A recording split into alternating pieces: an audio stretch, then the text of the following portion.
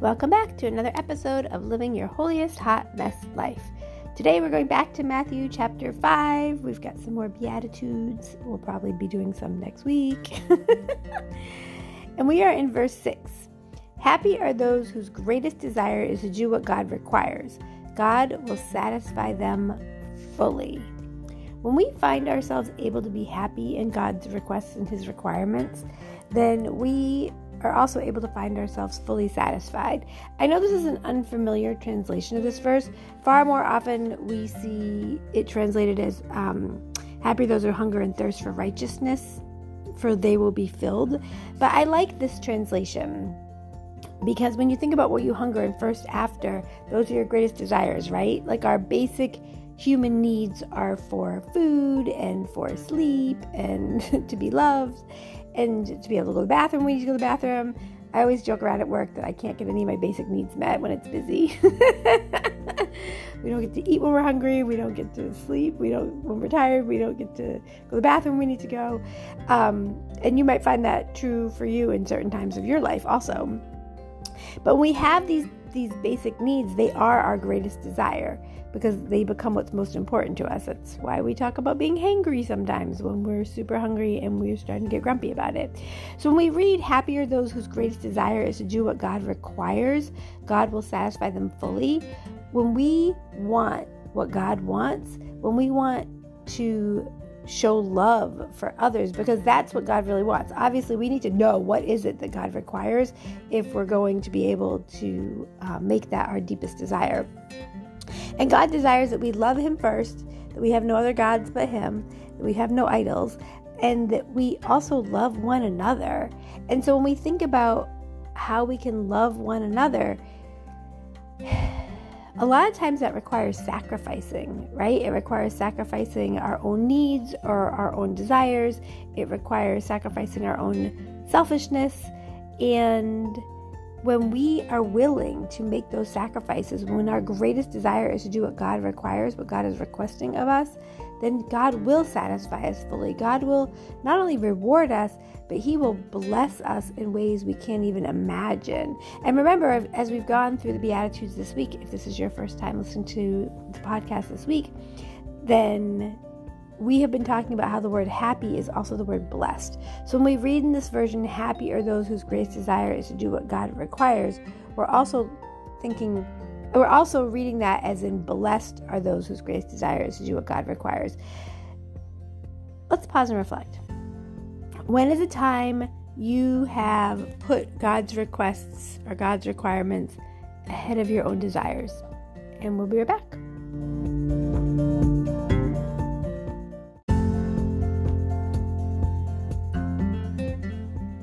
When I think about a time that I have put aside my own needs or my own desires to do what God wants, I think about how often in marriage, I think that's the best example.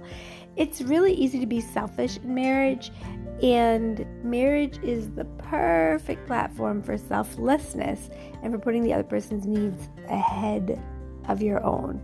And so when we think about in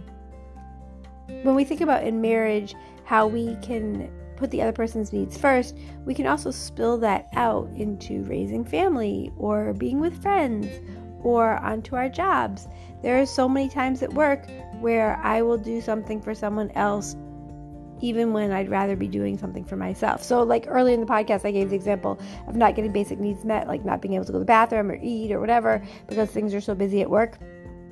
And a lot of times that's an example of not doing what I need to do for myself because I'm putting others ahead of me. And there's different ways that happens. There's ways where we're doing that in a selfless way, and then there's ways where we're doing that in an unhealthy way. And so we need to be careful to not try to be martyrs and not try to be heroes, but to really make sacrifices that are pleasing in the Lord.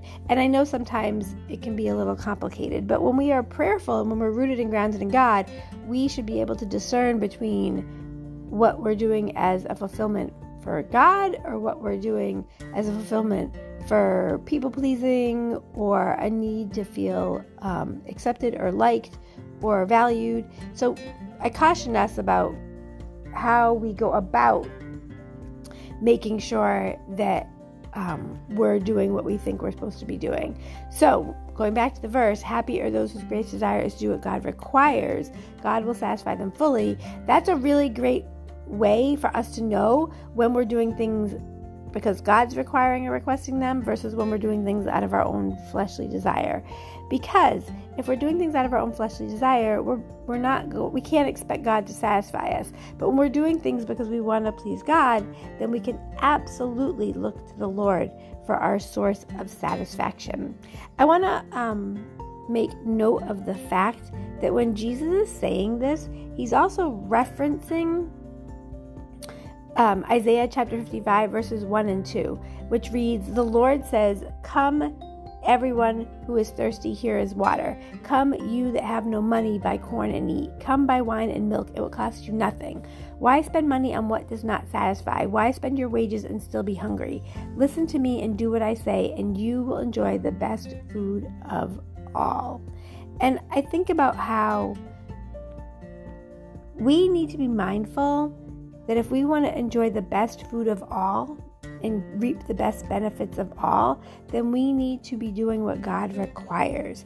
Our greatest desire is always to fulfill what God desires, fulfill God's requests of us, fulfill God's requirements of us, because in so doing, we will position ourselves to be satisfied by God and God alone. When we look to the Lord to bless us, we will find that his blessings are better than anything we can get from the world.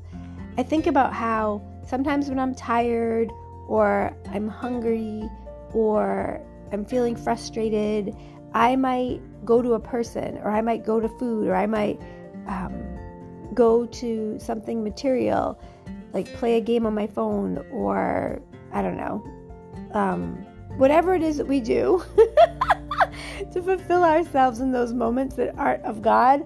Those are the wrong things to do. And I'm not saying that those things are inherently bad. I'm just saying if we are depleted and we need God, if we try to go to other things, we're not going to get that need met. It's like when you're starving and you eat like candy.